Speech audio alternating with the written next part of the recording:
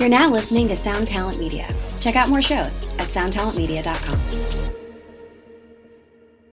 When you need mealtime inspiration, it's worth shopping Kroger, where you'll find over 30,000 mouth-watering choices that excite your inner foodie. And no matter what tasty choice you make, you'll enjoy our everyday low prices, plus extra ways to save, like digital coupons worth over $600 each week. You can also save up to $1 off per gallon at the pump with fuel points. More savings and more inspiring flavors make shopping Kroger worth it every time. Kroger, fresh for everyone. Fuel restrictions apply.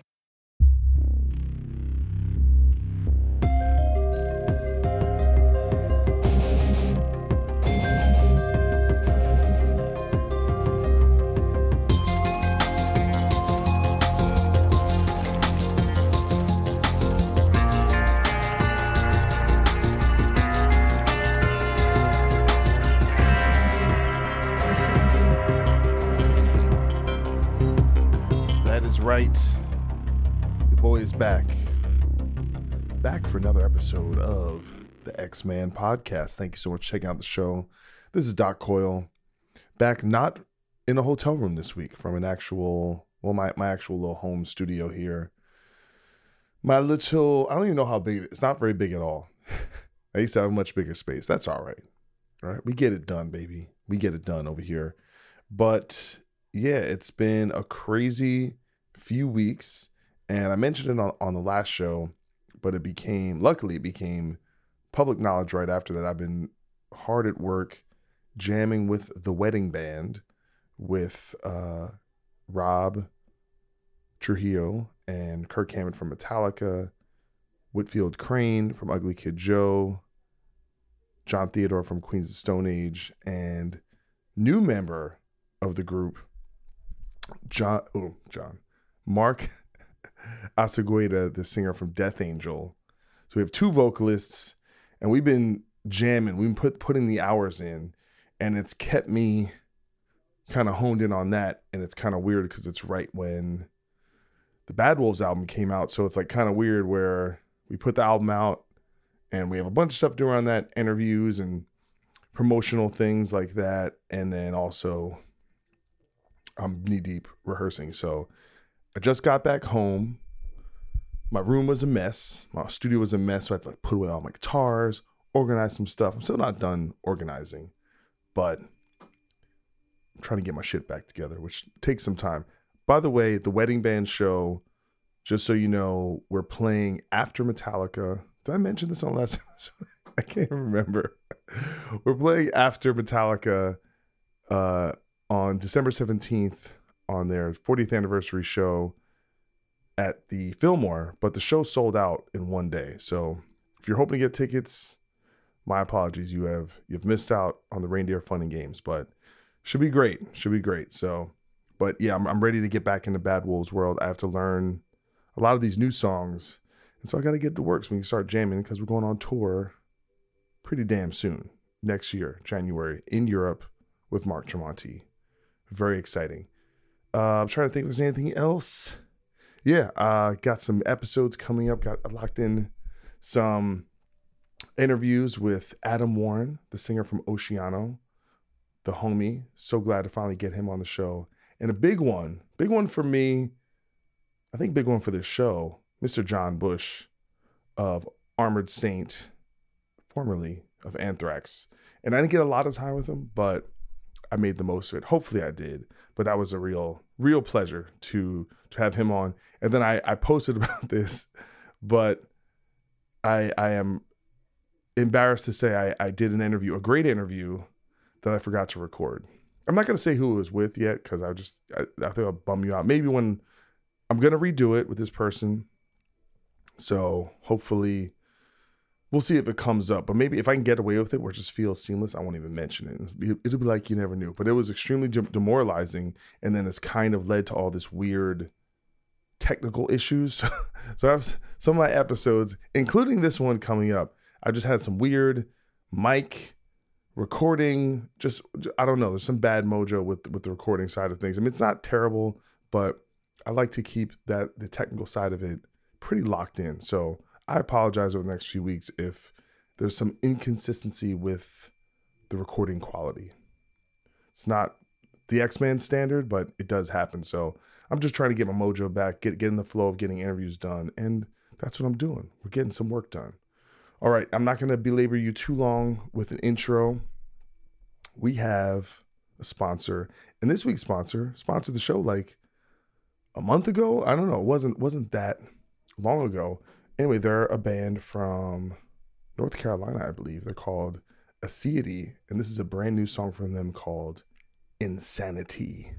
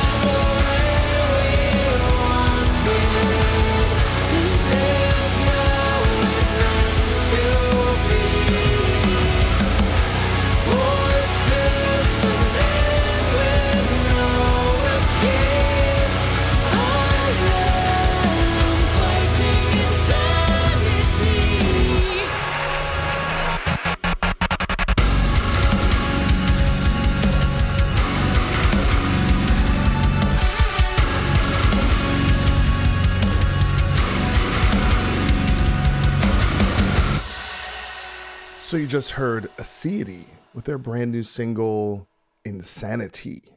I thought that was pretty cool, pretty heavy, pretty melodic and atmospheric, very ethereal. I was digging it. I suggest all of you go and check out the music video for this song. And just you know, the way the band's name is spelled, because the way it's said, maybe you might not be sure. It's Aseity. But anyway, go check out the music video because they put some money in this thing. It's very cool, very high concept, very colorful and haunting. And I also have to mention that this song has a guest vocalist by the name of Orion Stevens, who sings for the band. I have the name right here. What are they called? Yes, In Dying Arms. Excuse me. Sorry about that.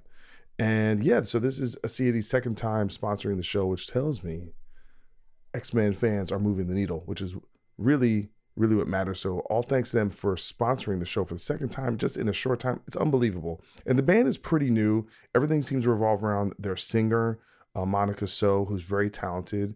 And yeah, just go check them out. I would say go to their website, acietyband.com, and it has all the links for Twitter, Facebook, Instagram, all that stuff. And they also have a link tree, which is Aciety Official. And, go there, pre-save it. They have a few songs out, but, they're doing things. And tell them Doc Coyle sent you. And if you'd like to sponsor the show, did you get up in the DMs or shoot me an email at the xmanpodcast@gmail.com. Remember, that is EX. May take you a few weeks to get on because we're a little backed up, but that's how it goes sometimes when the show is running. Alrighty, with all that out of the way, let's just give a quick intro to the show.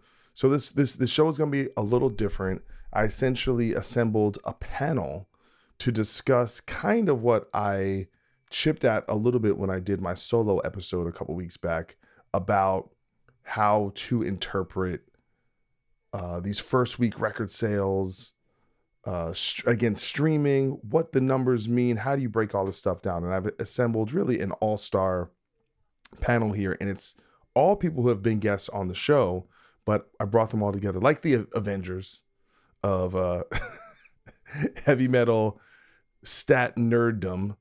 And we're going full Moneyball today. So we've got Eric German, artist manager who works with Bad Wolves, Five Finger Death Punch, Asking Alexandria, just name a few, Avenged Sevenfold, and who's very deep into this stuff with the numbers and trying to figure out what it all means. And then we have Mike Mowery, artist manager with 10th Street, manages Ice Nine Kills, who's doing very well, Lorna Shore, who's doing very well, and is very clued into this stuff as well. And we also have Ryan Downey, who also manages Demon Hunter and the producer Zeus, who's also been on the show.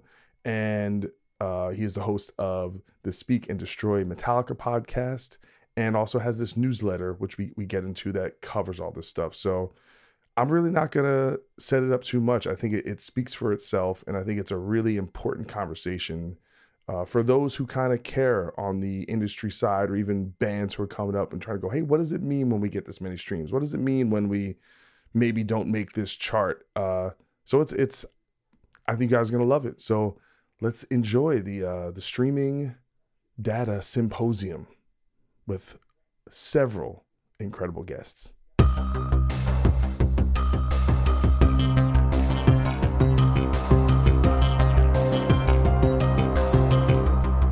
So, welcome to what I'm calling the X-Man Streaming Symposium.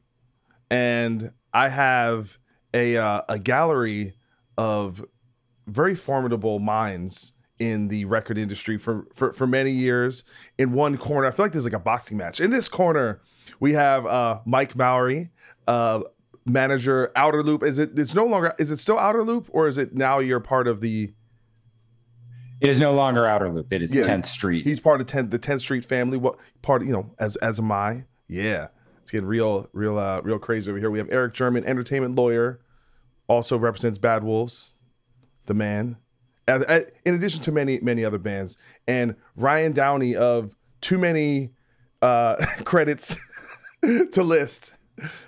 But his main credential, the reason why he is here, and he came in last minute like a shooting star, is that he has a newsletter that details in data about sales and streams and YouTube and all the stuff. So he's got the receipts, as it were. So welcome, gentlemen, to the show. Thank you, Doc. What an intro. And can I just clarify that from my end, Ryan had the first seat in the house. It's just that we got him in here last. Ooh, yes.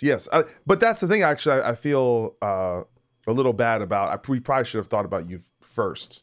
And but I think this idea started in a very kind of organic. I think what you mean to say is you should have thought about me. Yes, exactly. That's what I'm saying. Exactly. I take all the blame. But either way, we made it work out. But so we're in this very interesting kind of nether region, I think, in trying to kind of examine where bands are at, especially in our environment, right? Because we're so in this kind of silo, semi removed from this other music industry, right? The pop and the hip hop and the indie world. And so we're used to kind of having all these analytics to see, especially like in regards to someone like Mike, right? Who has to work with bands and go, where does my band stand?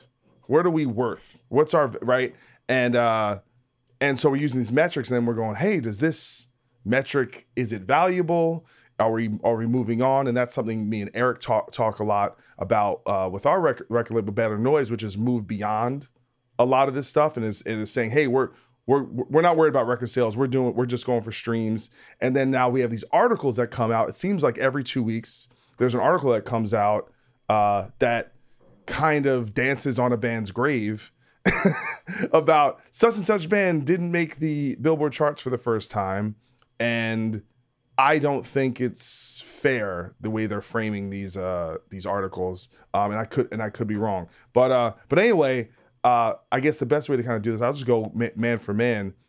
So I'll start with Mike. Where would you say we stand currently in this streams versus sales versus first weeks? What's your kind of philosophy on how to analyze this stuff currently within our genre? Well, first and foremost, thanks for having me. Sure. Is there a little echo going on? Is that on my end or on your end? Think it's just you. Perfect. Even better. And, look, Eric and I talk about this stuff all the time as well. He lives and breathes it. Ryan and I have been friends and colleagues in some capacity for a really long time.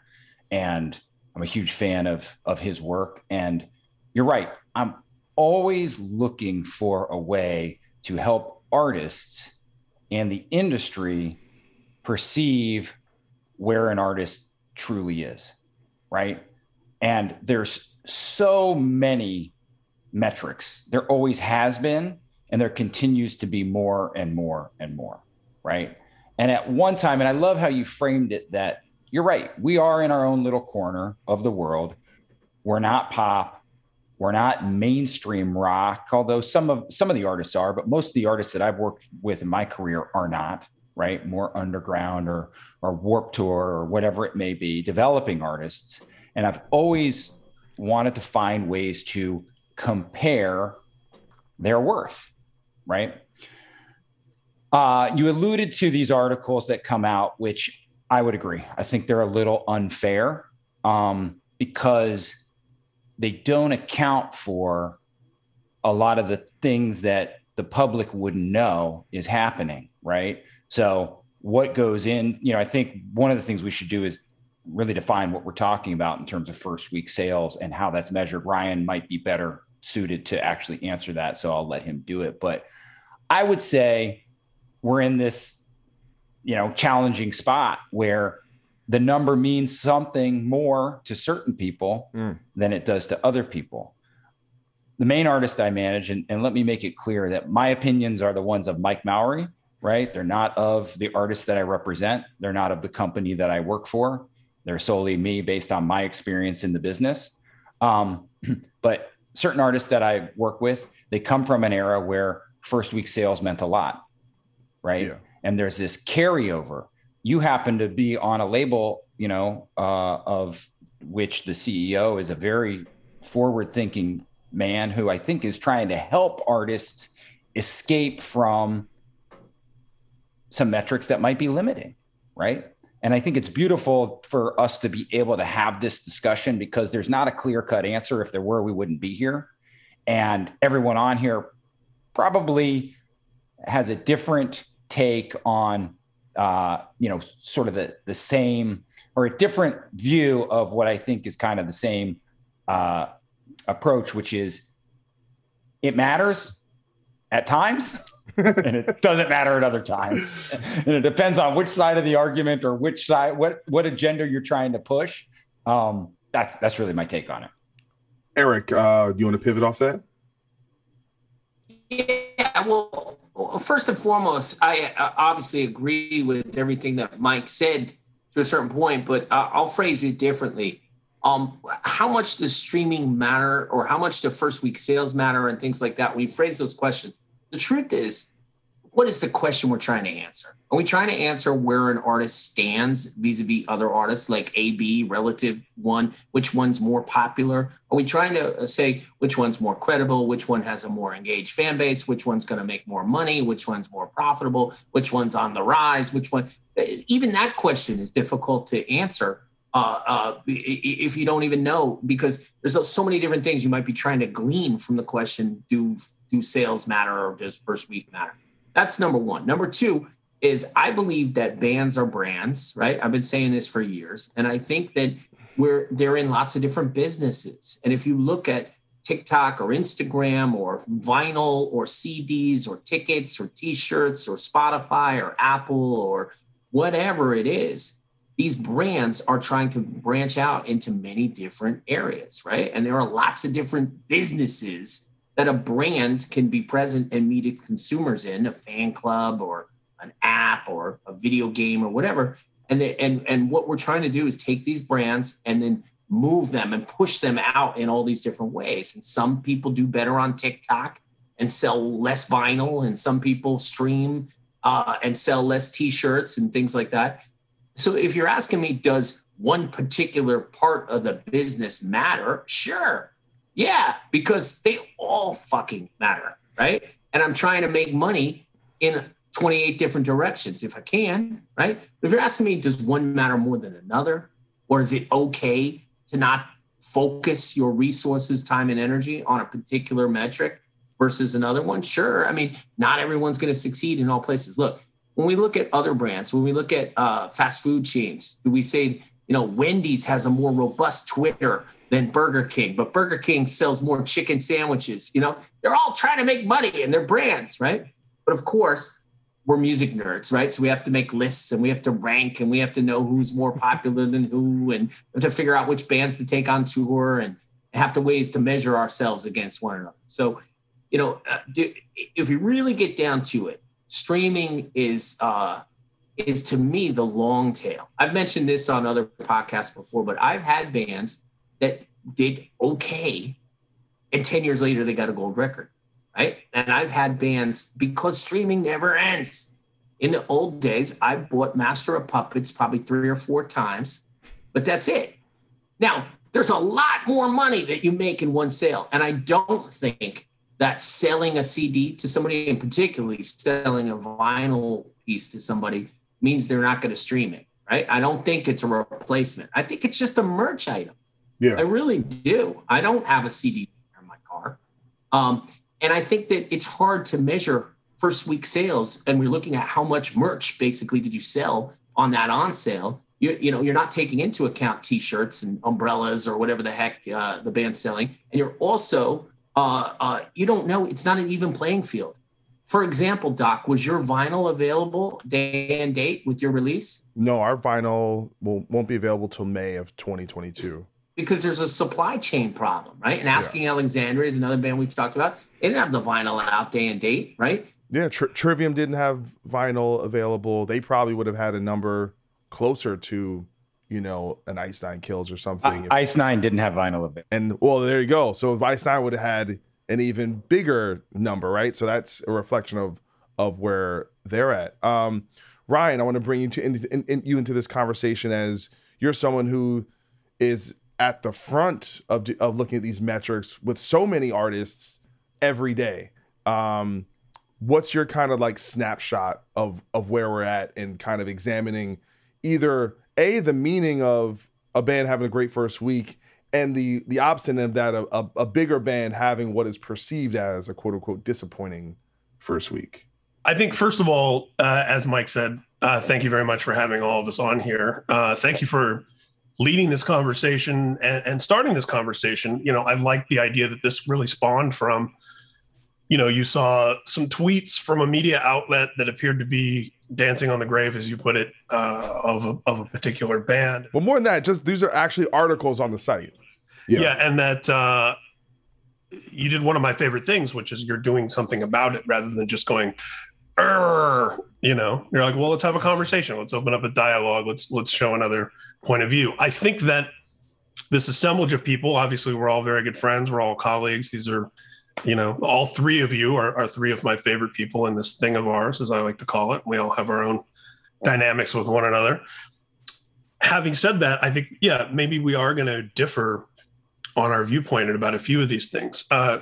I'll start by saying this newsletter that I do, which is now called Stream and Destroy. And for people listening who don't know what it is, it counts and measures and tries to quantify a lot of these different metrics that Eric has already rattled off. And it speaks very specifically to the world that Doc, you and Mike both described, that is not pop music. It's not pop rock. It isn't hip hop.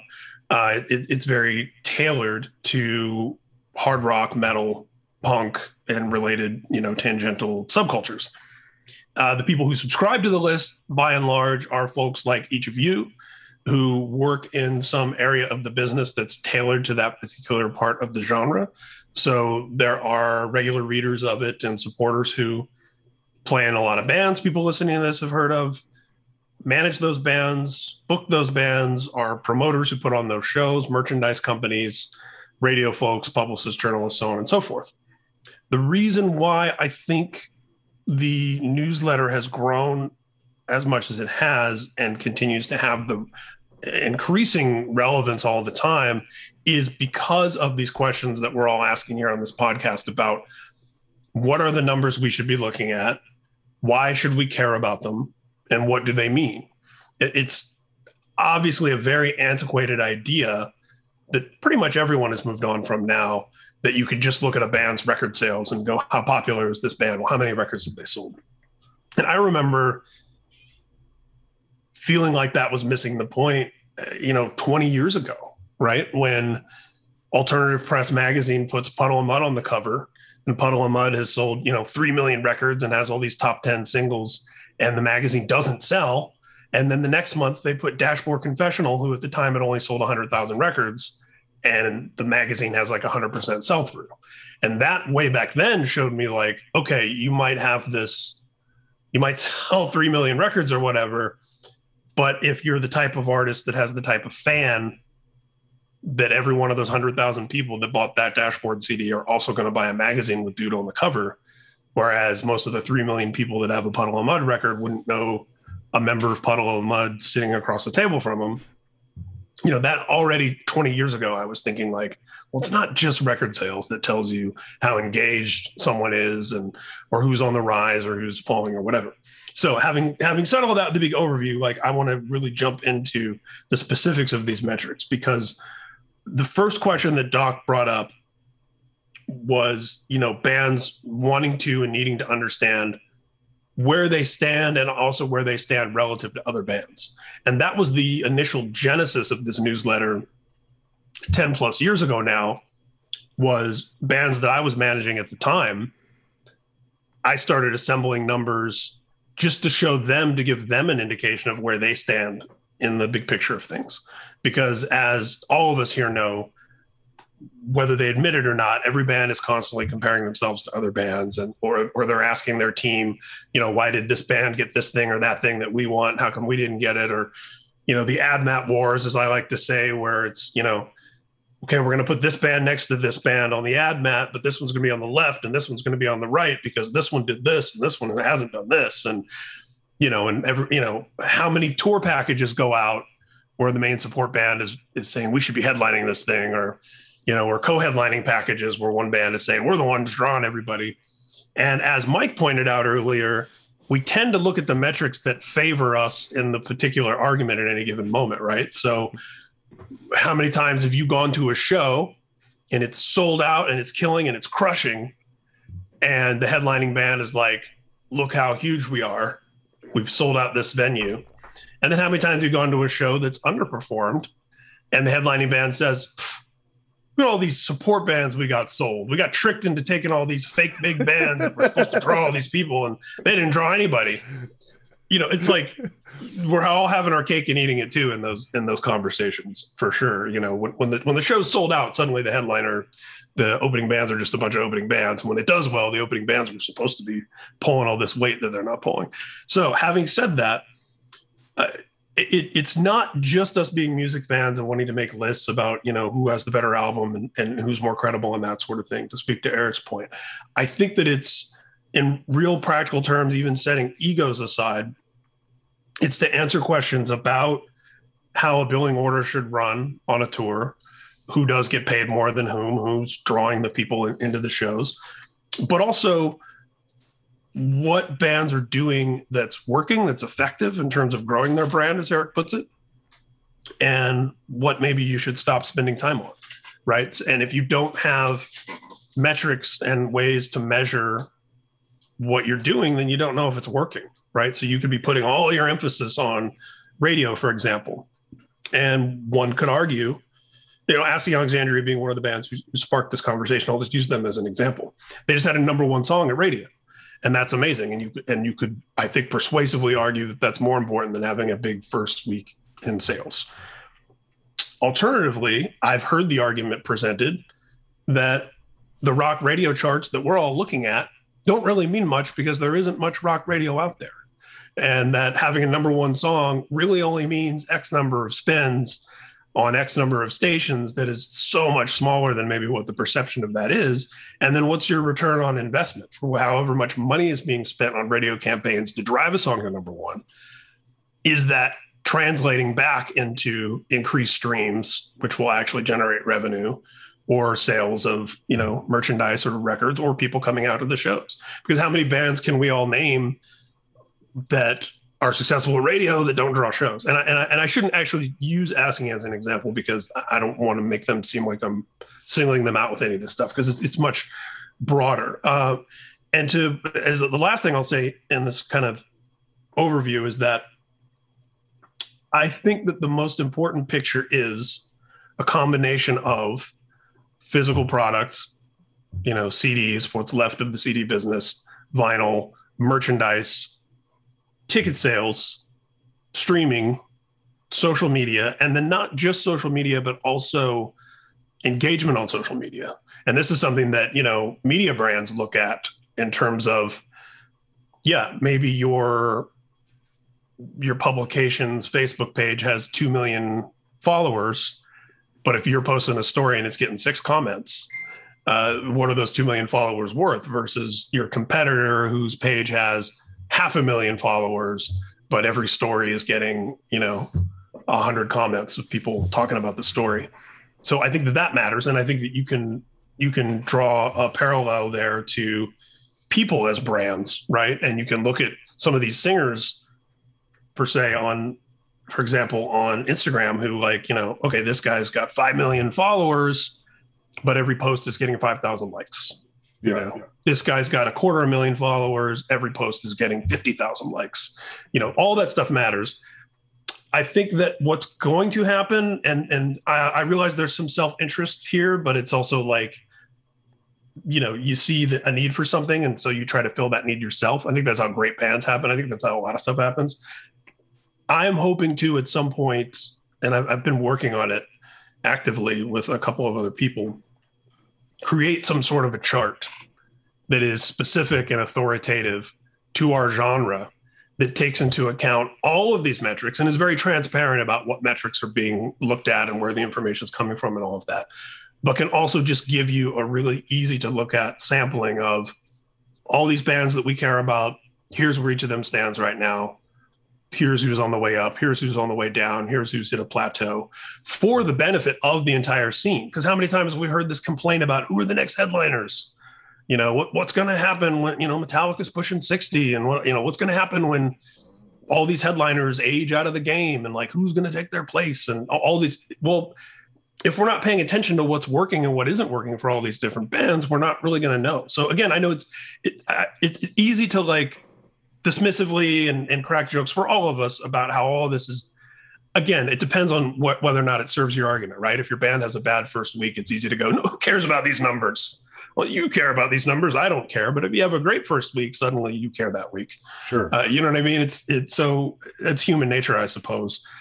But the last thing I wanted to say to Doc's original points, and to part of the reason why we're jumping on here, it's not a fair picture on the one hand to write a story that says Asking Alexandria or Bullet for My Valentine failed to crack the Billboard 200 for the first time ever, for the first time in however many records. Because we all know that now there is so much more than record sales. Streaming, merchandise, tickets, socials, all of that stuff matters. And as you said on Twitter, you can easily go look at Bullet for My Valentine on Spotify and go, well, they have, millions of, I don't have the specific data right in front of me. About 4 million monthly listeners. 4 million monthly listeners. Strong number. So who cares what their first week did? Let me devil's advocate that argument for just a moment. And again, this isn't to single any band or anything. Those 4 million listeners, how many of them are listening to that new album that just had its first week versus how many of them are listening to, and this gets to Eric's point, this could not necessarily a negative thing about bands as brands. I would wager that the majority of those 4 million people are listening to the whole catalog and primarily those hits, Tears Don't Fall or whatever, all the songs from Bullet of yesteryear, and not necessarily that new album making it proportionately into that rotation. The other thing that I will devil's advocate here is that with only one exception, right? Like the drilled down for people listening to this to understand, the record charts come from Billboard, and there's a whole other arm of Billboard that those are derived from. But there are specific charts for genres, right? You've got your rock chart, your hard rock chart, which would be interesting to us specifically. And even within that, you have your current rock albums, and then you have your overall rock albums. And those charts are always different. The Billboard 200, which, and I'm going to sound like I'm advocating for Lambgoat here, Van Flip, right? But the Billboard 200 chart does account for streaming. So the argument that, again, I'm playing devil's advocate here because I really do see both sides of this. But to say it doesn't matter that Asking Alexandria and Bullet didn't make the Billboard 200, that's not indicative of how big those bands are, because look at their streaming numbers. The Billboard 200 does look at the streaming numbers. So if streaming had caught up proportionately to what those bands used to sell once upon a time, they should still be cracking the Billboard 200. This, and I know I said that would be the last thing, but just the one little tiny little addendum to that is that I noticed, this was maybe 3 or 4 years ago, there was a week where Parkway Drive, I think, sold 13,000 first week. And then the total activity number, which is the number that then accounts like for all of the streaming and everything and does all this math to make sure you're paying attention to streaming, that bumped it up to 14,000, right? So it was like 13,000. And for people to understand what sales are, when we talk about sales, it's vinyl, it's CDs, it's also paid digital downloads. I found in doing this newsletter that people who've been in this business for many years and work on this stuff all day still don't quite understand when we're talking about this stuff. Like when someone buys an album for $9.99 on iTunes, that's a sale. When 10 different people buy 10 different tracks from that album, that equals one album sale.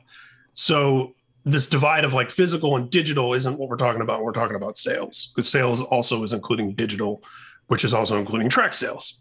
So having said that, I remember a few years ago noticing Parkway Drive does 13,000 in sales one week. And then when you add in all their streaming, it's 14,000. That same week, the rapper Lil Yachty sold 90 in sales. 90 as in less than 100, right? CDs, paid digital downloads, tracks, equivalents, vinyl, 9,000 total activity. So, and this is demonstrative of other genres versus hard rock and metal. For whatever reason, country music, hard rock, metal, punk, the physicals hung on a lot harder than it has in these other genres. And so literally that I was able to look at it in a given week and see a metalcore band sell 13,000 and do 14,000 in total activity, and see a rapper the same week sell 90 and do 9,000 in total activity. I mean, that is a huge gulf. So I guess in summary about this, these kind of legacy metalcore bands not making the Billboard 200, does it matter? Does it not matter? Is it the whole picture? aren't we kind of taking something away from bands like Ice Nine Kills and Spirit Box, who are in the same genre as Asking Alexandria and Bullet, and who are putting up big numbers first week? So so that's exactly where I wanted to kind of move to the next part of this conversation, because my opinion is the two conversations are different conversations, right? So when I see Ice Nine Kills have a great week, Mastodon, Spirit Box, I think that is definitively a metric saying that band is having a moment. And it's a reflection of, it's a snapshot in time of the way that band's fan base is engaged in that moment with that particular album. And it's a reflection of that. And that's a confluence of, take a band like Mastodon, of literally being the most consistent band in their genre for 20 years, right? And building that, like their fan base is like, they're like a mini Tool almost, right? Or Ice Nine building this diehard fan base and nurturing that for years and years, and then it building to this one moment and making the right album and having the right marketing and having the right videos and all. So I think all that stuff is definitively affirming of certain things that have been done to that moment. That that's not ambiguous to me at all. What is the question is the inverse mean the inverse thing, right? So what I'm saying is, when Bullet has a quote unquote disappointing first week, and you go, well, that's because they have 4 million listeners because they're listening to the old songs. I'm like, yo, when Metallica puts out Saint Anger, they don't cease being Metallica. They're still fucking huge. Do you understand what I'm saying? Like, so what I'm saying is, Bullet for My Valentine being big means everything that exists beyond their new album. Their new album is only a piece of the puzzle of their bigness, right? So that's what I'm saying is so anyway. So I guess I'll open this up if we want to kind of go in the same order, and we can start with Mike.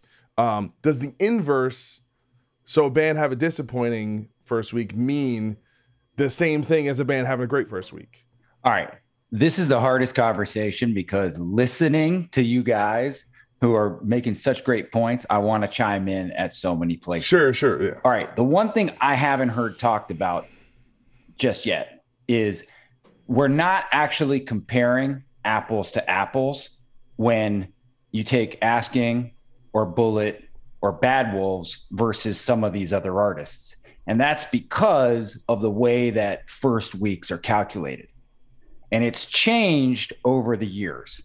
So Ryan and I have been involved in, the Warped Tour kind of era of bands for the longest time. Rise Records, Sumerian Records, whomever else, right? Fearless Records, where artists used to have first weeks of anywhere from 40 to 75,000 records, right? In the first week. That's actually a false indicator of what a quote unquote first week is, because at the time, what happened was anything that was pre-ordered, right? So it's everything leading up to and including the first week. So if you put a record on sale, as we did for so many of our artists in June when Warped Tour started, and your release date was in October, every pre-sale that you made during the month of June, July, August, September, whether it was a road scan or a D2C pre-order or whatever it may be, counted. We also were able to take advantage of something called bundling.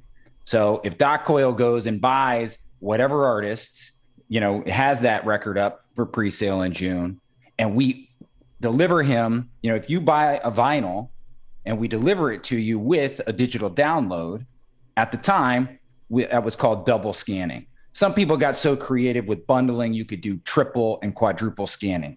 So Doc goes to buy, he loves whatever, let's just say Mastodon. You go to buy a Mastodon thing, you like the ultimate package, you want the t-shirt and the vinyl is what you really want, but you realize like, oh, this thing comes with a cassette and a CD and a digital download, and it's still within your price range. We're able to deliver 4 scans at that time, right? For your one purchase. Really all you wanted was one version of it, but we, as people that manage in our labels, we were able to trick the system and give you 4 scans. So it was an inflated number. SoundScan, Ryan probably knows more than I do, changes the rules at some point. Yeah. So now in the current climate, which by the way, SoundScan no longer exists. Right. Nielsen, Billboard, whoever it is. So the current climate and why these numbers for artists like Bullet, Asking, Wage War, those are some of the ones that I'm thinking recently. The reason that they're not as high and they're not comparable to some of the artists like Spirit Box is even the pre-orders, right, that happen, if they don't ship by the release date, they don't count. So I'm imagining Asking, Bullet, Wage War, Bad Wolves all have significant vinyl sales, maybe even CD sales, you name it, that don't count. Now, when Lamb Goat says they haven't made this, they've dropped to their lowest or whatever the headline is, it's because you're no longer, they're comparing two different systems, if you will. And so I want to just make that very, very clear, because that is something that I don't think people understand, especially probably the people reading Lamb Goat. So I think your question was, what was the actual question before I? Well, the question is, I am of the mind that when the band has a great first week, I think that affirms that band's engagement with that particular album and that time, that we go, hey, it's really happening for that record with that band. But what I'm saying is, if a band quote unquote underperforms, because I think underperforming is subjective based on your expectations and how you promoted a record, etc. Does that mean the opposite? So when, Asking or Bad Wolves or Fear Factory has a certain week, is it going, hey, we need to watch out, this band is they're not really doing what they used to, so let's let's start the public data? I can't answer, because it's not the complete picture. Sure. Right. If Asking sold 10,000 pre-orders of vinyl and they don't count because they're not shipping until December because of, pipeline challenges that everybody's having, then the number that's, the 2,500 units first week, which I saw, doesn't actually count the same way that Spirit Boxes did. Spirit Box had all their vinyl ship, right? And so that's why 10,000 too. What's that? They sold 10,000 vinyl as well. Yeah, which is very impressive. Beartooth, the same. Ice Nine, we didn't have that, but we were able to, we knew what we were up against, and we took some measures to ensure that, we could get people to quote unquote scan the record, right? Engage in a behavior that we knew would count towards scanning that maybe they wouldn't have, and we wouldn't have had to focus on if we knew that the vinyl was going to ship, right? And so to me, these articles are unfair, because it doesn't say, hey, if Bullet for My Valentine's vinyl shipped the same day as their release date, the number would have been 12,000. Well, can I just make a point, and I'll pass this off to Eric too. I also think there's things that is the problem with data, is that it can be cherry picked and narratives are woven together from that. And there are things that are beyond data, right? And this is the idea that band X might have 100,000 super fans, right? And band Y might have 1 million more casual fans. But band X, because they have super fans, it will be more reflected in something like a first week. Band Y is still bigger. Do you know what I'm saying? And so that's why I think these are things that are beyond numbers, that we can't calculate, that if fan 1 and fan 2 buys a record, that fan 1 could be so much more passionate about that record, but the sale counts the same, right? Let me make one more point, Eric, before you jump in. Doc, I've been trying to rack my brain of how to make a sports analogy here. Sure. And I didn't spend a lot of time on it, but I think it just came to me, right? Who's your favorite basketball player? Probably MJ. Okay. What if MJ is injured and only plays 1/4 of the game, right? And his numbers are low. Sure. But you don't know that he's only playing 1/4 of the game. All you can read is the stat line any given day. And instead of scoring 60 points as he's normally doing, he's scoring a fourth of that, right? That's what we're dealing with here. Bullet for My Valentine is only playing one quarter. My understanding is the only number that was reported was the streaming number. Yeah. Right. There were no CD sales. There were no, maybe there was digital downloads. There were no vinyl sales. So it's just not a fair comparison. If going back to sports, the other guy, Magic Johnson, is playing a full game. Yeah. Eric? Okay. It's been a while. Just saying, I'm taking up your notes here. All right. First and foremost, I got to clean up on a bunch of different things. First and foremost, somebody mentioned, hey, there are bands that have high monthly listener counts that people are listening to their catalogs, right? Dude, everybody knows that there are classic rock bands that go out every summer and play amphitheaters, that no one gives a shit about their new music, right? And that's going on forever. What business do you want to be in? Do you want to be Journey? Do you want to be Styx? Do you want to be they make more money than most metalcore bands? I promise you that, but maybe they sell less on their new record. I don't know, right? And that's to the point that there are different businesses that you can be in. You can be in a business. Look, people talk about bands that do well at active rock radio. Maybe they have a series of number ones. I don't want to call out specific bands, but there are some bands that there's a perception that they're very successful at the radio format, FM, active rock radio, but maybe they don't sell as many tickets or something like that. That's okay. That's a different business too. There's different types of fan base. Sometimes as these metalcore bands are growing from teenage kind of scene, kind of cult, this is my identity in high school type of thing, and they're becoming more, the soundtrack to people's lives as they're growing up and dealing with kids and mortgages and cars, and they tend to kind of sell out or become a little bit more active rock radio. And some of those audiences are passive or more passive. But, let's talk about, to Mike's point, the fact that it also matters, like Asking Alexandria put out their first song, Alone Again, 6 weeks before the album dropped. Same with Bad Wolves, 6 weeks. Yeah, and they didn't do 4 different songs, and they didn't you could build a stronger first week, like everyone's pointed out, if you wanted to, if that was really important to you, you could, but yet what are the other metrics? Asking Alexandria has 1.3 million Instagram followers. They have 7 million plays on that song Alone Again on Spotify already in just a couple months, and 2.8 million monthly listeners.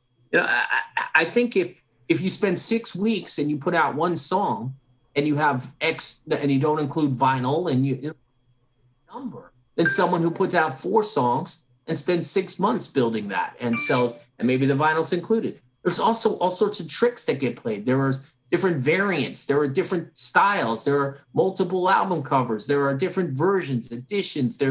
It's just not apples to apples, like everybody's been saying.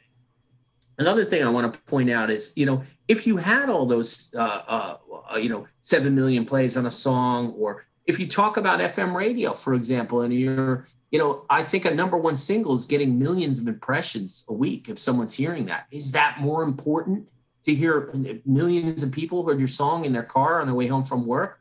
Or is it 10,000 people bought your CD, right? And what it really it's hard to know, right? How do we measure which is the bigger band? If you're trying to make money and the goal is to make money, one of the things I think people have to keep in mind is that, FM radio, you make money off the composition, off the publishing, songwriters, right? You have a couple million people for several weeks listening to your song on FM radio. You're going to make more money than if you sell 10,000 CDs. And I don't know if people know this, if you own the copyrights, when you're putting Sirius XM Octane plays real money per play. So you got a band like Gemini Syndrome that went to number 1 on Octane with a song called Die With Me. They maybe they don't even have any streams, or they haven't really done well with sales, but there's Sound Exchange money. That's real deal stuff. So you want to succeed in different businesses in different ways. And I think that, the ultimate measure of value in the music industry right now is catalog sales. People are looking at what is somebody's publishing worth? What is somebody's master worth? And people are selling at the end of their career, they're selling back on their catalog. and they're getting massive multiples. And there are real paydays, and you can Google this and read about these deals that are happening. But guess what they measure? They look back at a 3 to 5 year average of the streams of the income that's been earned over the last, so 10, 15, 20, 30 years after you put the thing out. They're going to look at what you sold in the last 3 to 5 years and pay you a big ass multiple on that. And guess what never gets captured at all? How many CDs you sold in the first week. And here's the thing. If people sell 10,000 CDs in the first week, that's a one-time event that's here today and gone tomorrow. But if you're streaming and if you're built for that audience and that business, those checks are going to come forever until I guess the format completely flips and changes. So it's a long tail. It's also, how do you compare a first week sales number with the idea of streams? Streams happen over time inherently, not in a week. They happen over years. Literally, some people say you can't really tell how well an album does in the streaming world till about 18 months to 2 years after it came out. You know, guys, I saw one of those articles about Atreyu, right? But if you look at like some of the streaming numbers that Atreyu puts up, like the song "The Time Is Now" on their last record, massive. So, you know, I could sit here and do math and tell you that this service pays this much per million or whatever, and you can do the math and say, you know, in the streaming thing equals 1 unit. But, you know, if you're trying to measure these things, my answer to everybody is you should try to be successful in every business you can. I want to sell CDs. I want to stream. I want to sell tickets. I want the catalog. I want the XM, the Octane #1. I want to be a hip on radio, but you can't. There's limited resources. But go meet your fans every place you can. TikTok, Instagram, Octane, whatever it is. And yeah, that's my take on it. Yeah, one thing I want to say, some of these bands are doing both, right? Ice Nine Kills had a great first week, and their streams are killing it. Spirit Box streams are great, sold a lot of records, and ideally, yes, you do want both. But actually, I'm going to read this. So Lamb Goat actually responded to me, which is cool. And by the way, my point of criticizing or commenting on what Lamb Goat said was not to be like, fuck you, Lamb Goat, because they're not the only ones that have done it. Other websites have done it. It's a thing that's going around. They just happen to kind of bear the brunt of my criticism, but it wasn't to just say they're bad people, just me to go, hey guys, essentially what you accomplish with these articles is you just make a handful of people just feel bad. That's really all it accomplishes. And it makes people think a band is shot. That's, to me, all it really gets done. And I guess to them, they're just like, well, we're sharing it. So here's what I got back from Lamb Goat. We go, hey man, just wanted to address your comments regarding sales and charts, debuts, and obviously Twitter doesn't allow for anything abridged. Basically, I'm still of the opinion that SoundScan and Billboard results are legitimate metrics with which to consider a band's commercial viability, particularly because streams are factored in. If Bullet for My Valentine accrued little more than 1,000 album equivalent units via streaming, that's not great for a band with so many Spotify, Pandora listeners, etc. While you're correct that Bullet are still a big streaming band than other rock bands with much better sales, Mastodon, Spirit Box, I consider their latest sales numbers to be significant because a band like that with many monthly streaming listeners should be selling more albums, particularly a band that had 5 consecutive albums to debut in the top 20. You are correct that I've added some perspective. I could have added some perspective by publishing streaming numbers, but that doesn't change the fact that the album was not a resounding commercial success. And by the way, that's just America. I mean, it crushed it overseas. But anyway, and it goes more now than more concerning, however, is that more now than ever, pop and rap dwarf metal and hard rock in the realm of streaming.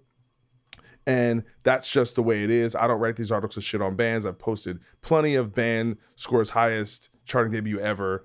Sometimes it's helpful, sometimes it's not. Either way, I'm not terribly concerned with making bands look bad. But anyway, so that brings up a couple points that I want to bring up. One is this idea that 1,500 streams is actually like an accurate number. to equate to an album. I don't know. Is that number still the same? Is it still 1,500 to equate to one? Because album sales does not equal consumption, right? I can buy a vinyl. Most of those vinyls will sit on a fucking bookshelf somewhere and never be played, right? And I think we're missing this gap, like this idea that if someone buys a record, they're probably only going to listen to it, 10 times maybe? I mean, not everyone listens to a record 100 times. With this idea that literally for it to be, if you have 10 songs on an album, they'd have to listen to it, 150 times? Makes no fucking sense to me. But there's this thing of, well, pop and hip hop is having these crazy streaming numbers. And I don't know, something about it doesn't feel accurate, right? When you tell me a song has 1 billion streams by like Post Malone, I'm like, no, it doesn't. I know how many people live on the planet Earth, okay? And to me, I'm like, oh, there's just a fucking room in Belarus with 100 iPhones literally playing the song over and over again on Spotify. And they're just, that's in my mind. From Belarus, Doc. I went to the Raider game last Sunday, and Marshmello was the halftime entertainer. And I don't even know who that is.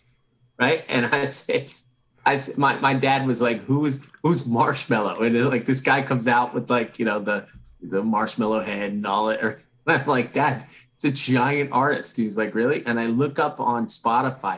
You know how many monthly listeners Marshmello has on Spotify? 10 million? 50. Like 45 million. Holy shit. Month. Oh no, we're shot. I'm saying, of course, I'm out of the. So what I'm trying to say is, how many people live in America? Well, 350 million. 40. I feel like it's Ryan's turn to talk next. Listen to Marshmello every month in like that. What? Yeah. Another day is here, and you're ready for it. What to wear? Check. Breakfast, lunch, and dinner? Check. Planning for what's next and how to save for it? That's where Bank of America can help. For your financial to-dos, Bank of America has experts ready to help get you closer to your goals. Get started at one of our local financial centers or 24/7 in our mobile banking app. Find a location near you at bankofamerica.com/talktous. What would you like the power to do? Mobile banking requires downloading the app and is only available for select devices. Message and data rates may apply. Bank of America N.A., member FDIC. Hello, everybody. I'm Bruce. And I'm Nolan, and this is the Corner of Gray Street podcast. As longtime Dave Matthews Band fans, we set out to create a podcast to dive deep into the past, present, and future of DMB. Not only do we recap and review shows within an ongoing tour, but we revisit past shows from throughout the band's history, conduct interviews with a wide variety of guests with ties to DMB, and create unique and exclusive content like our Concerts on the Corner series. Whether you're a fan of the band or just a fan of great music, we think you'll find something you'll enjoy. We can't wait to see you on the Corner of Gray Street.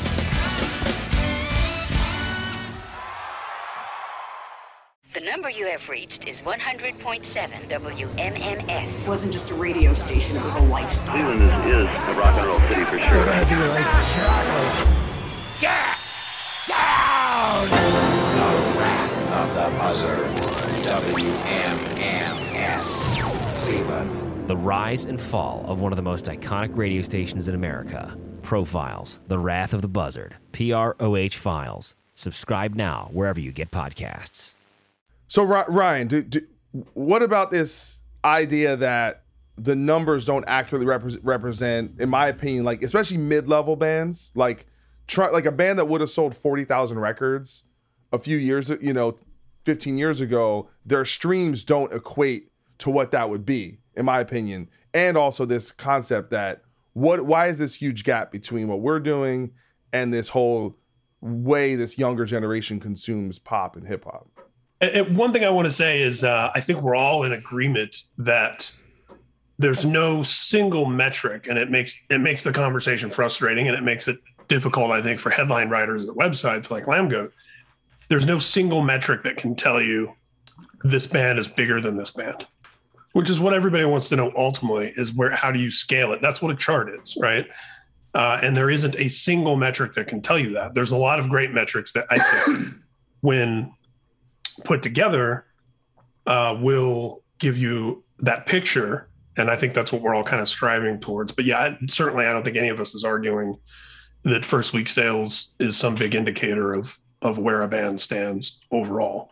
Having said that, I think that, that golf, one thing that I think is confusing and difficult to grasp intellectually for all of us, for me included, and for people in general, is when you hear, Guns N' Roses' November Rain video has been watched on YouTube 1 billion times.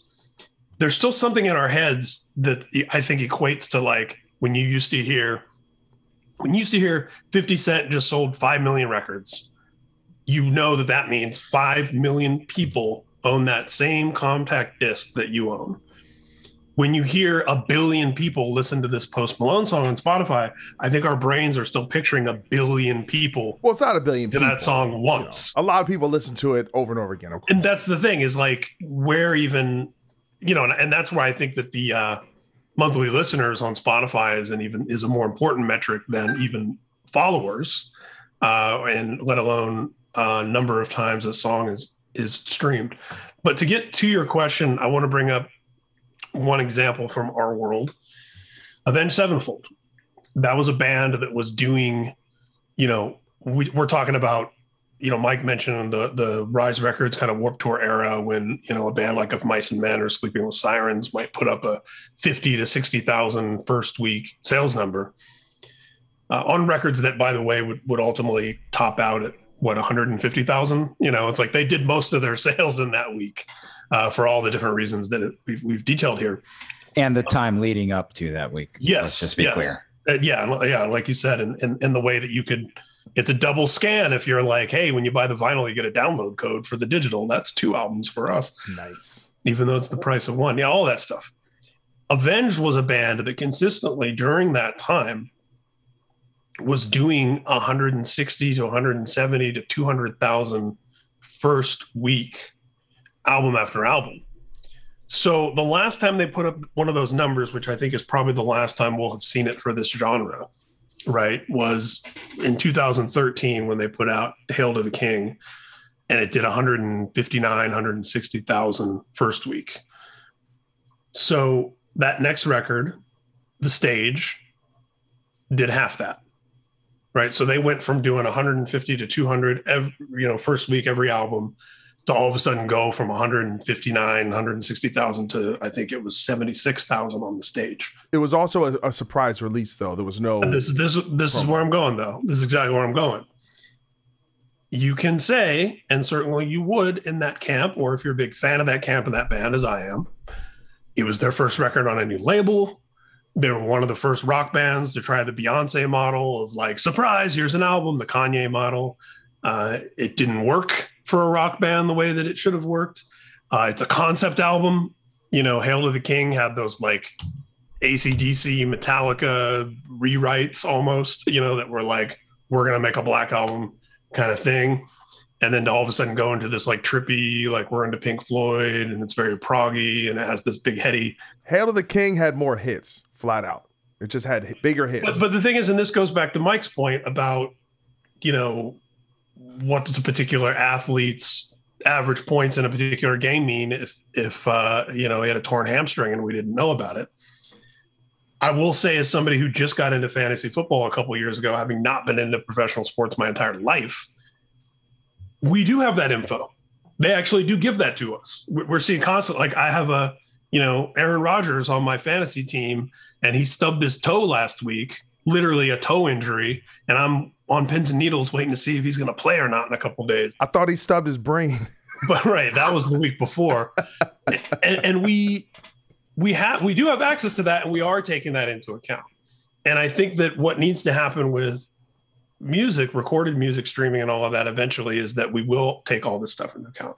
So I bring up the Avenged Sevenfold model to ask a very simple question to each of the three of you.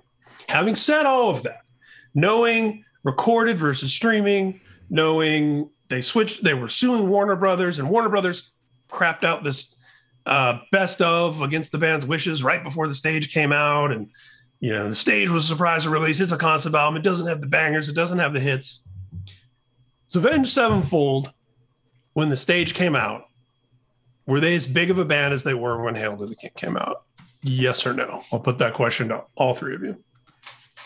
I would say yes, they were as big a band, but they just put out a record that wasn't as well received. But that doesn't, and if you as big as the record before. No. And what makes us, how do we know that? I'm not trying to trick Eddie. Yeah, sure. No.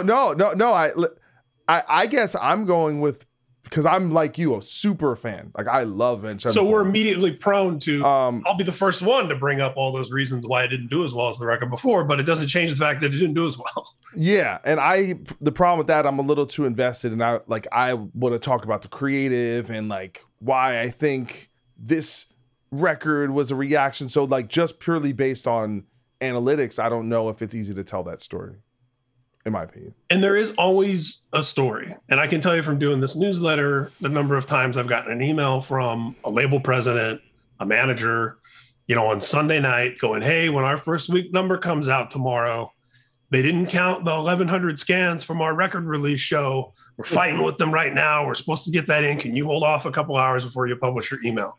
I get that request all the time. And by the way, I honor those requests all the time.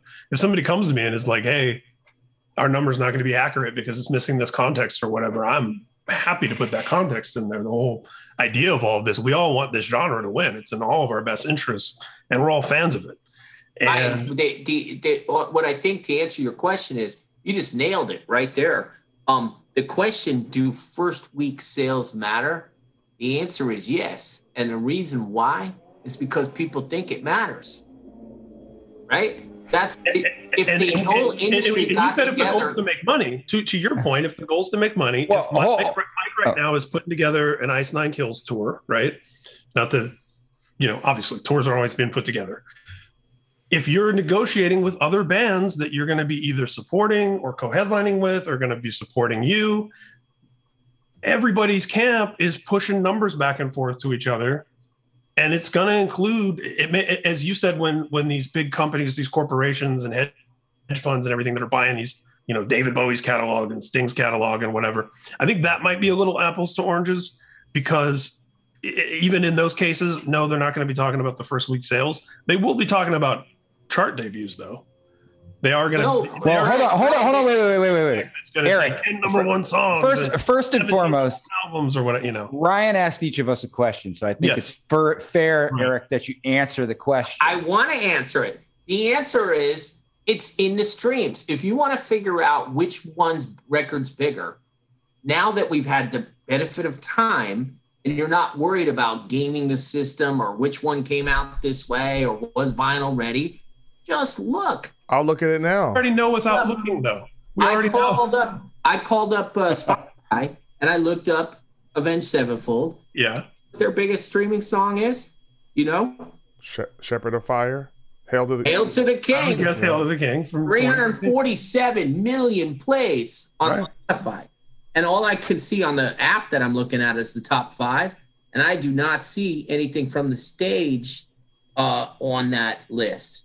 I do see Hail to the King as that, and Shepherd of Fire is their number 5 streaming. Now, that's current right now. I don't know the whole total, and you can see up to 10 songs. We all know, though. Why are we even doing this exercise? We all know that the stage is nowhere near as big as the record before it. So that was the picture of the first week, and it's proven to still be the picture however many years later. Okay, so you answered the question, Eric. I'll answer the question. I think Hail to the King was bigger. Still is bigger. Now, Eric, you just made a very great point. And Doc, let me go back 1 second. I think asking the question of does 1,500 streams, is that fair? It's purely philosophical, right? It is what it is.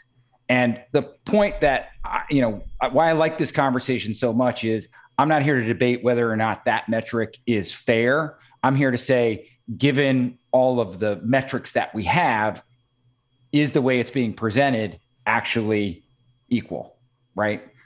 Now I'll ask the question, because Eric, you just led, which is, Doc, Eric, and Ryan, do first week sales matter to you? I'm of the. I would say everyone who was in a band wants to have a good first week. Do they matter to you? Yeah, like, but it's like what I think what Ryan said. Like when you have a big first week, it's like, yeah, like you got your championship belt in the air, and when it doesn't go the way, you're like, it's either here or there. It could matter, it could not. So I think if I'm being honest with myself, I want to say yes, because it's that thing. Like we've all been in that situation where you're writing a bio, right, for a band. And what do you do when you're writing a bio? Is you hail your achievements. I'm familiar with that. If only we had a bio writer on the right? So, right? And exactly. And just like if you get a number one radio song like Asking Alexandria, how that's going to go in the bio, it debuted in the top 10 and, was the number one on the hard rock charts. It's going to go in the bio as well. So it all builds to a narrative of we're kicking ass. All right. Subsequent question, Eric, do first week scans matter? Do bios matter? Yeah. Sorry, okay. Ryan. No, but like, I have a persuasive argument. If I'm representing Asking Alexandria, and I do, and I'm trying to find an opportunity for them, I'm going to be talking about the fact that they just had the number one rock song in the country last week. And if I represent Ice Nine Kills, and I do, I'm going to be talking about the fact that they sold almost 20-some thousand copies the first week. And if I represent Bad Wolves, and I do, I'm going to talk about the fact that their songs are streaming at an incredible rate, and they had 5 straight number ones right out of the box. And if I represent Gemini Syndrome, and I do, I'm going to talk about how they went to number one on the Biggins countdown at Octane, because you're going to lead with your best qualities. That's the point that we're trying to say. And yeah, it's like a date. But do first week sales matter to you, Eric? Yes, because that's one of many different ways that you can succeed. And I want to succeed in all of those ways. And so if somebody's strong, look, when I read Ryan's email every week, go look down the Stream and Destroy, and you'll see it's interesting because he'll say the Biggins countdown is here, FM radio is here, Billboard's here, the first week sales are here, and you'll see, and it's not the same bands. After a while, though, I almost like a stock portfolio or something. I start to see the same names on every chart somewhere, right? And I'll see that this one may be number 7 here, but it's number 2 there, and it's and in the aggregate overall, they seem to be winning on all counts. And maybe that's what we need to do. We need to kind of look at almost the entire picture. And I think Ryan does a really great job of setting forth to that. But does one of those things matter? Yes, but it's just one. And remember, it's gone after a week. By the very nature of your question, it's only relevant for about a week. Yeah. Well, let me counter that, right? It in theory, it's only relevant for a week. But if you look at a band like Ice Nine Kills, who has all of these other amazing things going on, right? And had we had what I would say is a subpar first week, it probably wouldn't have mattered. That said, the fact that we had a great first week, I think did really help the conversation about change the conversation. It has. People, I can say from firsthand experience, people are speaking about the band differently for the past week and a half than they were 2 weeks before. So to me, it does matter, right? It actually does matter. But if anybody out there had a subpar first week or something where we're not necessarily comparing apples to apples, I think all of the things you're saying, Eric, make all the sense in the world, which is there's so many other pieces of data to pull from that do matter. But you as the longtime manager of Ice Nine Kills, and I know because I have a front row seat to what's going on in that world, right?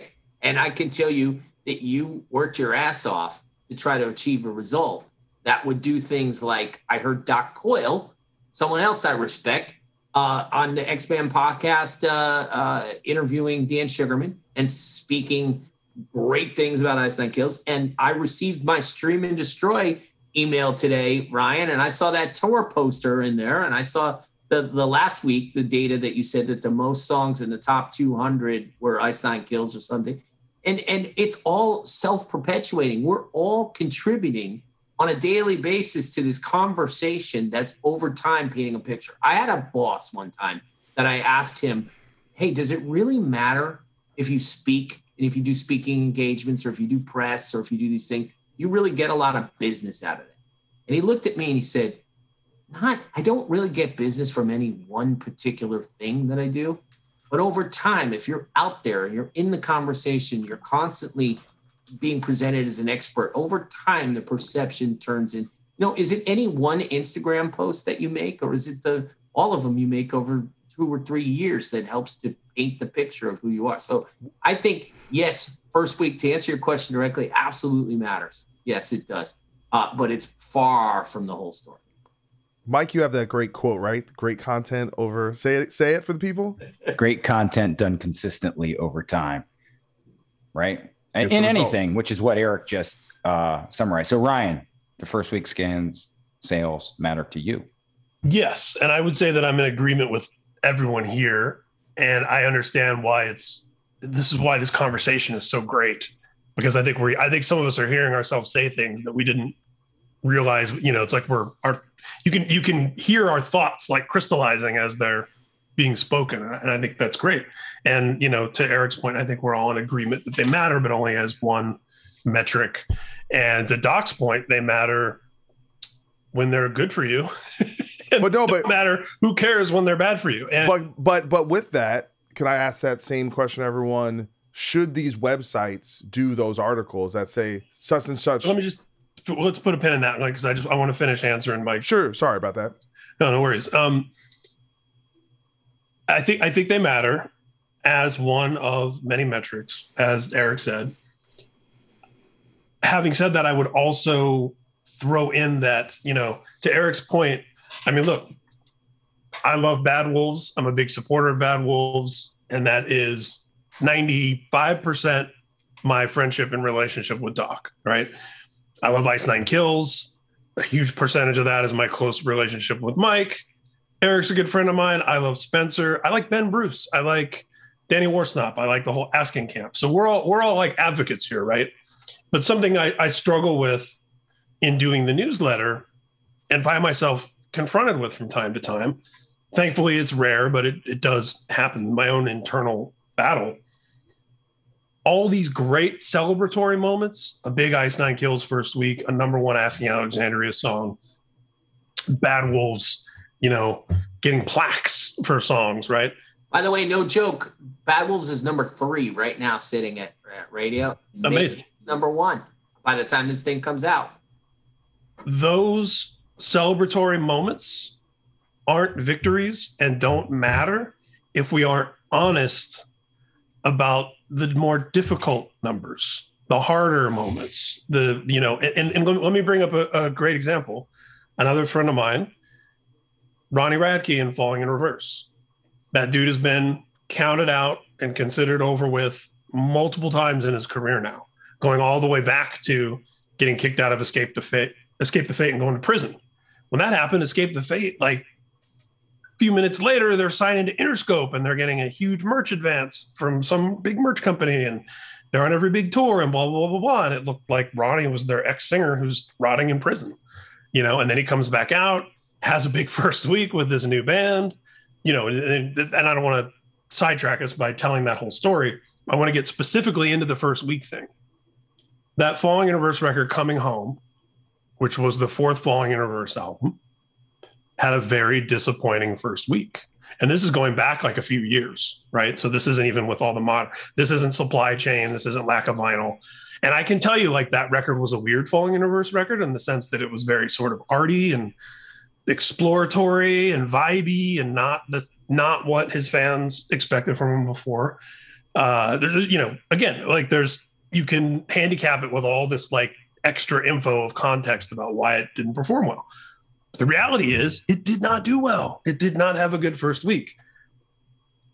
Fast forward to, he starts this very sort of rap type adventure of, I'm just going to do singles, right? I'm going to do singles.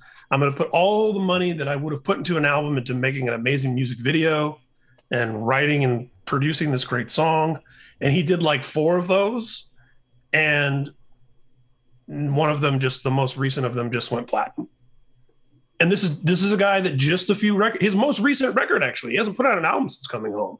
His most recent album had a disappointing first week sales number. He made a huge pivot creatively, commercially, marketing wise, strategy wise, in every conceivable way. And it's paid off. He got a gold record award, speaking to one of Eric's points from a while back, for his first Falling Universe album that's 10 years old now. It took 10 years to go gold. He just got a platinum award for Popular Monster, the song he put out 2 years ago. Platinum. So I say that whole story because if we're just going to celebrate and we're not going to ever be real about when things stumble, when things aren't working, would he have ever gotten that platinum plaque for Popular Monster? You know, if he just had dismissed, well, nobody buys records anymore and blah, blah, blah, and all the excuses, right? Because to me, it looks like that was a camp that looked at that disappointing first week and changed their operation based on the data that was available to them about how things were going. So it's not to say, again, that it's just the first week number, but it is important. I just want to answer Mike's other question. I had the same question maybe 10 years ago. Does a bio matter? Because bios traditionally were a thing that a record label prepared for a band, and it got mailed out to magazine editors, maybe a late night TV show booker, maybe some radio people. And it was a piece of paper that came with a physical CD and maybe some little tchotchkes to try to convince you about who this band was, whatever. That whole landscape has changed so dramatically that one would think that's not something you need anymore. But what's replaced it, I would argue, is a landscape where a concise, informative, thorough, well-written bio is more important than ever. Because now, instead of just living on that little 8.5 by 11 piece of paper that gets sit in the mail and thrown in the trash at a newspaper somewhere, now that bio lives on your Spotify profile, on your YouTube about page, on every one of your social media profiles, Wikipedia, every DSP.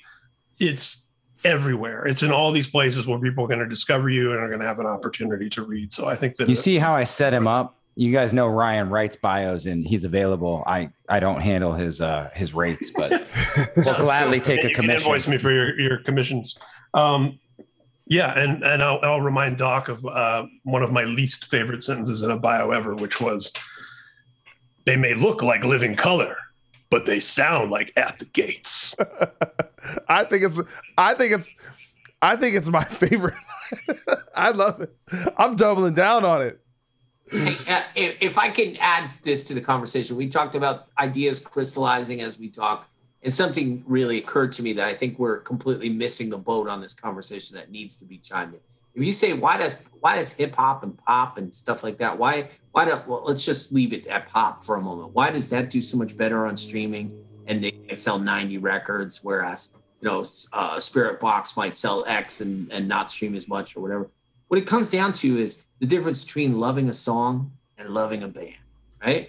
And some of these bands have careers. Some of the stuff in our genre, you really want to be around these people, touch these people. You want to know what they ate for breakfast. You know what they look like. You want to write about them. Some of the bands aren't like that. And it's more about hit songs or big songs, and people are fans of those songs. Hit songs do better on streaming. It's a bigger deal. They're just one-time thing, and people are invested in that song, as opposed to sometimes people are invested in the band. And maybe it's a smaller fan base that is really passionate about a band. That's going to be reflected in strong first week sales. So you're going to see that there's a certain type of fan, I guess, that's happening that may not really be the same people that are listening to rock radio and just loving a particular song. And so you could see Falling in Reverse, maybe it was, on the down, but Ronnie comes back with a song that captivates and captures people's attention. And that's the most beautiful thing of all of this.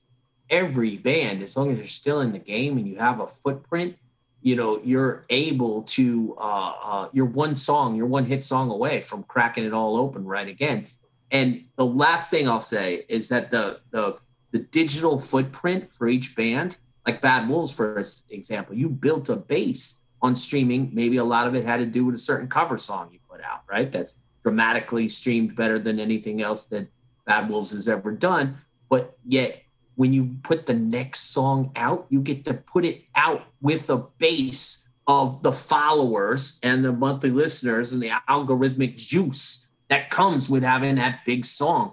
So that matters too. So in the end, first week sales don't help your next album 5 years ago, but strong streams sure do help the next song you release on the same streaming platform.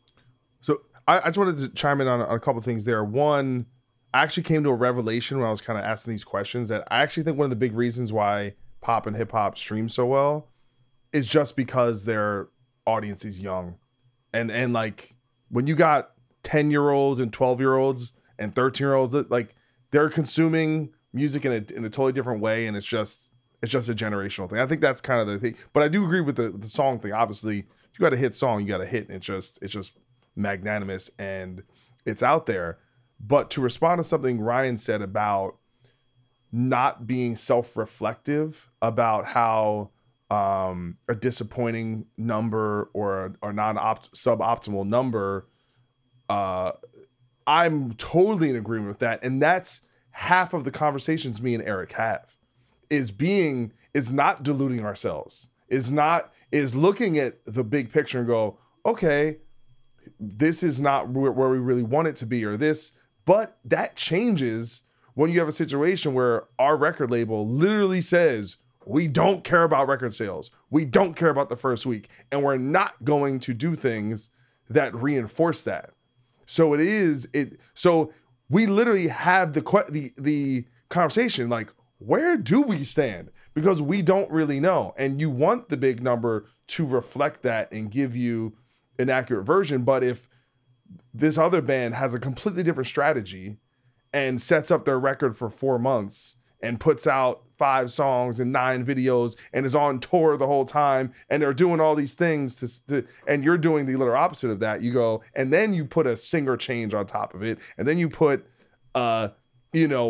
negative reinforcement in online spaces and all these other things. You're like, I don't know where we stand, but you know what I'm saying? Like, so I think I'm completely realistic and I look at stuff and go, hey, here's the areas we need to improve in. Sorry, go ahead. And Doc, I wasn't saying you don't. Yeah. I was saying us collectively, like we need. And I think I'm with a group of people right now where we are all very real about it. But I don't know that I would say the same about a lot of our peers. Sure. I'm gonna challenge everybody to do this. Right. Think about this. If I told you that a certain television show was #1 in the Nielsen ratings, but they don't sell as many downloads on iTunes, would that matter to you? If I told you Always Sunny in Philadelphia is one of the best selling episodes on, I made that up, I have no idea.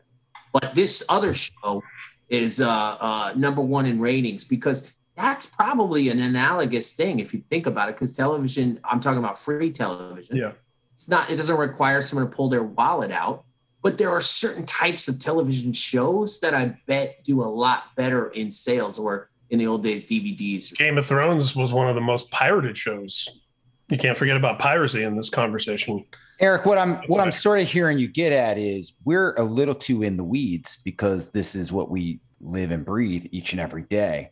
And, to the casual fan or the one who just wants to support the artist, none of this stuff actually really matters, right? They either like a band or they don't. I will say this. I used to, when I was more of a consumer and less in it, if something was hot, it might inspire me to check it out. If I saw Sepultura debut in the Billboard Top 200 and I never heard the band before, now I got to hear it. What is this? Because I want to be a part of the conversation in the community. I want to be embracing the things that everyone. That's something that's special about heavy metal and hard rock and punk too, is there's a community. I sometimes say, look, if you're really a band, what do you want? You want to be on Octane? You want to be on the Wimmerfest? You want Allison Hagendorf and Susie Cole put you on certain playlists? And you want to be on tour with other bands that are in that community? It's pretty much what you want to do. Right? Doc, one of the things about a label, which is just like any other lane in the business. And myself as a manager, Eric as an attorney who works hand in hand with the manager, Ryan, who, is on here because of Stream and Destroy, but is a fantastic manager, right? We get to see the whole picture. I'm not saying your record label is right or wrong. I am saying they may have a vision that supports what they want to do for whatever their agenda is, which is to, presumably make money, right? And so one of the things that I like about the position that I sit in, but is oftentimes also frustrating, is, I've determined that the whole scope matters because I look after the whole scope. But if I was only looking after T-shirt sales, for instance, Ice Night Kills is a hell of a property. I don't care whether they are selling any music, right? I care that they're selling T-shirts, going back to the brand part. So, it can be challenging for an artist that is at a label. And again, I think your label is very forward thinking and is probably trying to say, hey, let's not worry about sales, first week sales, because in 5 years, if we're still having this conversation, something's really screwed up. We'll be having hopefully a much easier conversation based off of data that I hear Ryan's trying to put together and someone like me has wanted to put together for years, right? Ryan knows very well that, when I was bringing up artists that weren't selling records, but were selling tons of shirts, I wanted to have something called Shirt Scan. The problem is the data is not readily available. It's private data. And to get somebody to share that is really challenging, but I wanted it to be a different metric, right? And so what I'm assuming Ryan's working on is a way to pull at least all publicly available data and hopefully get access to some of this private data, pull it all in one place and give us a way to, measure it. Last thing on this point is there's always going to be subjectivity, right? I'm not a huge fan of college football, but my understanding is rankings come out every week. There's a whole lot of data, schedule strength, how many things you've won, how many games you played at home, how many you played away, what's your point spread, you name it. But ultimately, it's left up to someone, a panel of people to ultimately decide, right? If, and this is what happens when there's not a clear, usually the top football team at the end of the year is the only one that's left undefeated, right? Or one of the only ones. And so it becomes a little more clear, but all along the way, if my team's lost one game and your team's lost one game, well, it's open to so much interpretation. And so I think no matter how much data we get, right, I might look at it a little bit differently than Ryan Downey looks at it, who might look at it a little bit differently than Eric German looks at it, who might look at it a little bit differently than Doc Coyle looks at it. And Mike, that's all so well said. The only reason any of this really, really matters, it really comes down to when other areas of the business are trying to figure out how to value you. Maybe there's a city of opportunity, whether it's a tour or festival billing or a chart position on the radio or whatever. And they're trying to figure out who are people really wanting to hear or see or perform. I know that at the festivals, when you go to a music festival, how do you know who sold the tickets, really? When you go to Welcome to Rockville and somebody bought a ticket, how do you know? One way is maybe look at the T-shirt sales, right? Or one way, but you just don't. They have to say who they're there to see at the door. Oh, wait, no, that was punk rock in 1990. They still do that at the Viper Room. Ultimately, when you're trying to figure out who you're going to take out on tour, you're looking at Ryan's email.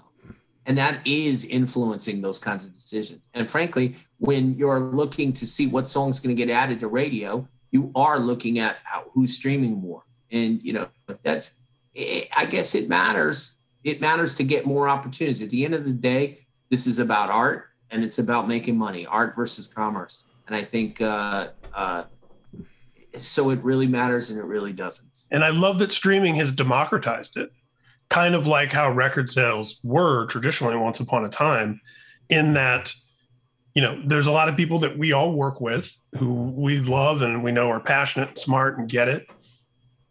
But that doesn't change the fact that even in our little bubble, there are certain gatekeepers in certain places. You know what I mean? Like where there is just one person deciding, does this song get added here or whatever.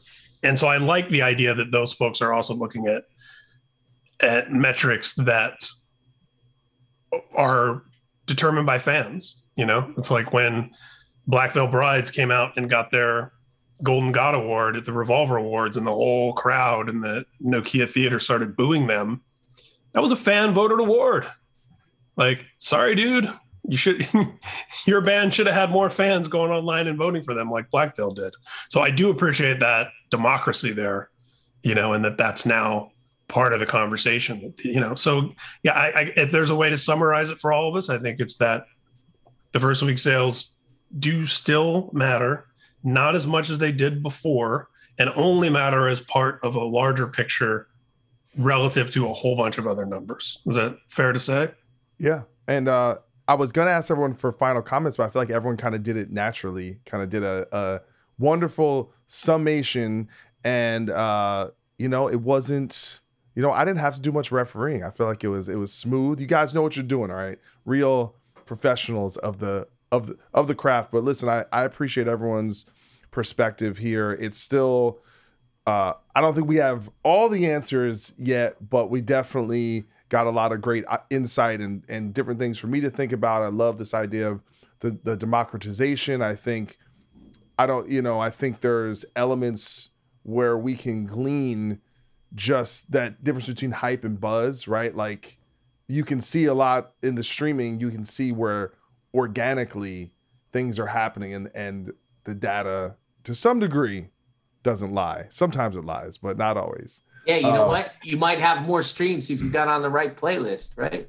Yeah, for sure. But here's the thing about Spotify. They just did this thing where now you can see all the streams of the entire album, which to me is like a game changer, because now I can go, I want to see what the lowest streaming song on your album is and compare that to the lowest streaming song on someone else's album. And that tells me the organic stuff, because that's not being funneled through a playlist, or it's not being funneled through another like algorithm for some other band. But anyway, that the first track on the Ice Nine Kills album is actually just an intro. Well, I don't count that. There's no music. No, I don't count that. Again, we're going to always be able to find like the loophole, but I do appreciate your point. And yes, I can't wait for part 2, 3, 4, 5. Yeah, because I already have a question. We're doing here.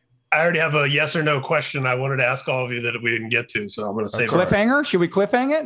Hey, or you can just do it on Twitter and we'll just do a thread.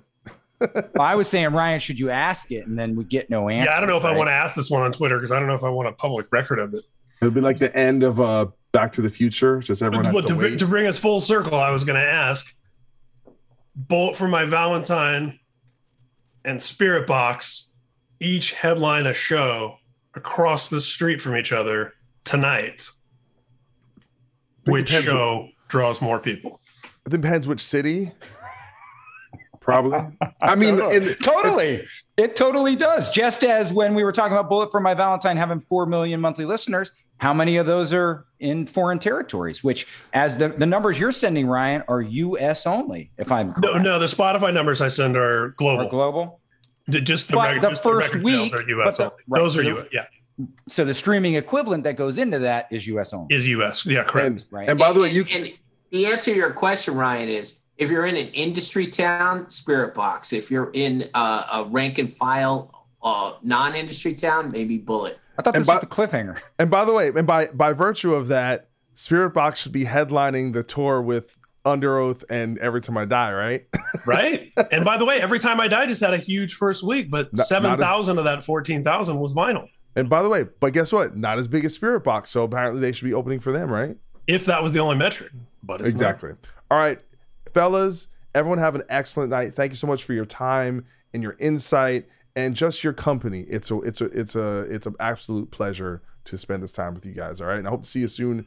Thank you guys. This was awesome, Doc. Thanks, guys. Cheers, thanks, everyone. Bye-bye. Yeah.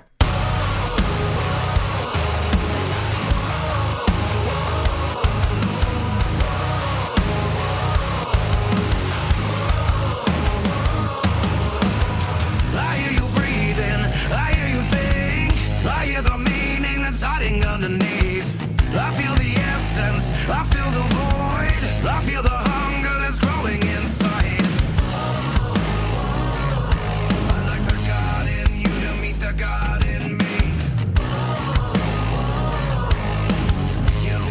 me equals 23. Hallelujah, are you able to be my sinner and my savior? Come die with me. Holy altar on your table, I am here alive and able. Come die with me.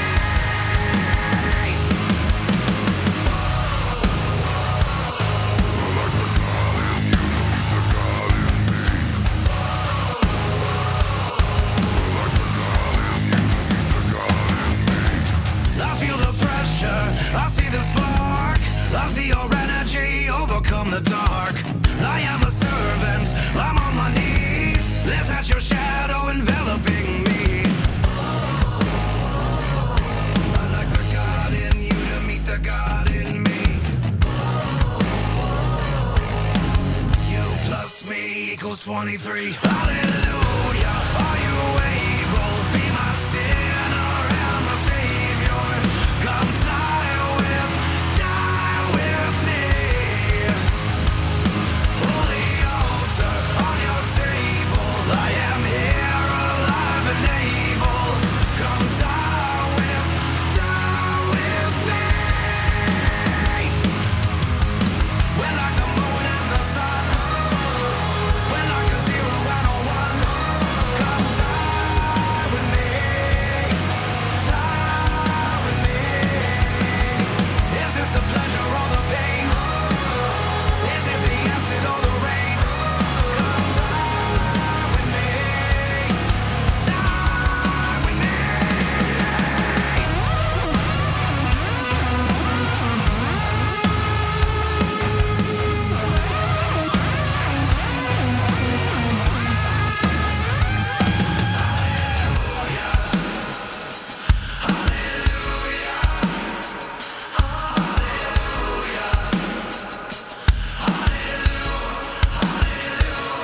Hallelujah, are you able to be my sinner and my savior?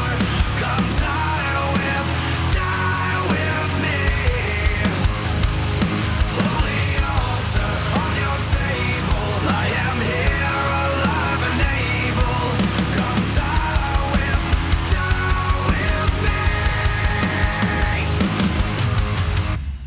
So you just heard Die With Me by Gemini Syndrome, and I just had to play them because Eric was talking about how he represented them, and they're good buddies of mine. Meegs, the guitar player, ex Cold Chamber, he's the ultimate homie, and I've just been hearing that song for the last couple months, and it's great. And so, you know, gotta spread some love around. That's what we do on the X-Man. And I just hope you guys enjoyed that conversation. Listening back to it, I go, I probably should do things like that more often. I'm like, can't believe this show is free. This is some real inside information, some, you know, just really in depth. Everyone brought their A game. Everyone did their homework. Of course, it's their profession, so I'm sure they were prepared to the utmost. I felt a couple times that it's so funny when you listen back to a conversation that you did, because I listen to all these. I don't just do this thing and put them out for the most part. But Ryan goes, he's like, what did you, so do you do you believe in first weeks or not? And I'm like dancing around it, and only after the fact you see these little things you do, because I wanted to, you know, I was definitely not biased in the conversation. So it's funny to hear yourself, because you can kind of get a better perspective on how you were conducting yourself during a conversation. And so it's just fascinating. But that was amazing to listen back to, even more amazing than when I was engaged with it, because being the host, I'm trying to kind of make sure everything stays on track, and a lot of things going through my mind. So yeah, a lot to unpack there. And if you're into data and statistics and analysis and like figuring out, you know, I think this is more of a resource for anyone who's involved in the industry, or someone who's interested in taking their art and their products in the industry and kind of seeing where they stand. So it's fascinating. We probably have more numbers now to kind of see where we sit and in a detailed way than ever before. So I'm always going to be asking these questions, always trying to figure it out. But anyway, I'm very tired, and I'm going to try and actually, it's a holiday week. It's Thanksgiving this week. So everyone enjoy your holiday. And, you know, I know I was just hanging out with this band Silence from Sweden, really nice guys. And they were like, yeah, we don't have, you know, Thanksgiving. I know it's an American holiday, but I don't know. I was telling them, I was like, yeah, I mean, all holidays are stupid. Like, that's what I don't get. It's like, you know, every couple of years, like a new holidays or an old holiday, it's like not cool anymore. It's like, hey, Thanksgiving, it's like, you know, it's about genocide, and then Columbus Day is genocide. I'm like, okay, and you know, I don't know. but I really think that all the holidays are stupid. You know, I mean, we're just, if you get off, that's good. All right. We were like, yes, get off work. Yes. Oh, yeah. Presidents say, yeah, we need off. I don't know why. You know, Veterans Day, good holiday. Probably a good holiday. You know, Christmas, whatever. I mean, I like everything around Christmas. Like, I like the activities involved. I like the sentiment, but the story behind it, I'm not really invested in that. I don't really care about that. Like, I'm totally down to take part in the holiday, but I'm saying the genesis of most of them is pretty stupid. That's all I'm saying, in my opinion. You know, and I think we need less holidays, not more, but they're just going to keep adding them. But hey, if you more days off from work, I guess we all win there. But, you know, Thanksgiving, it's the eating holiday. And many of them are eating holidays, right? Eating, drinking. You had me at all that. I don't really, why some people 700 years ago did some shit and now we eating a lot. How we got there is really not of concern to me. Are we eating now? Yes. Are we drinking? Are we eating pie? It's a big win. All right. I don't really see why these things need to be dissected so meticulously. But with that, I hope everyone has a lovely holiday. Enjoy yourselves. Don't go out on Black Friday and do anything dumb.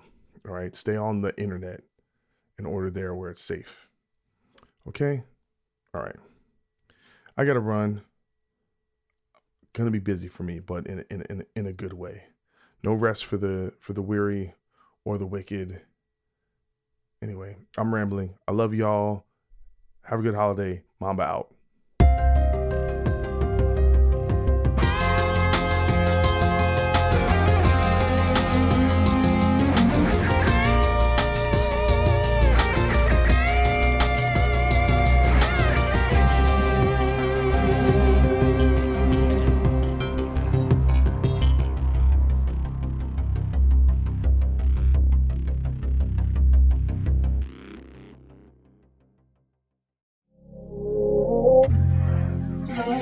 This is the story of Whitney Houston. This is the story of Kurt Cobain. Of George Michael, of Otis Redding, of Amy Winehouse, of Michael Hutchence, Bob Marley. This is the story of Prince. It's a new podcast series about how they died, why they died, and why we're still talking about them so long after. It's like nothing you've ever heard before. It's storytelling. But it's more than that, because rock stars, they tell us how we feel.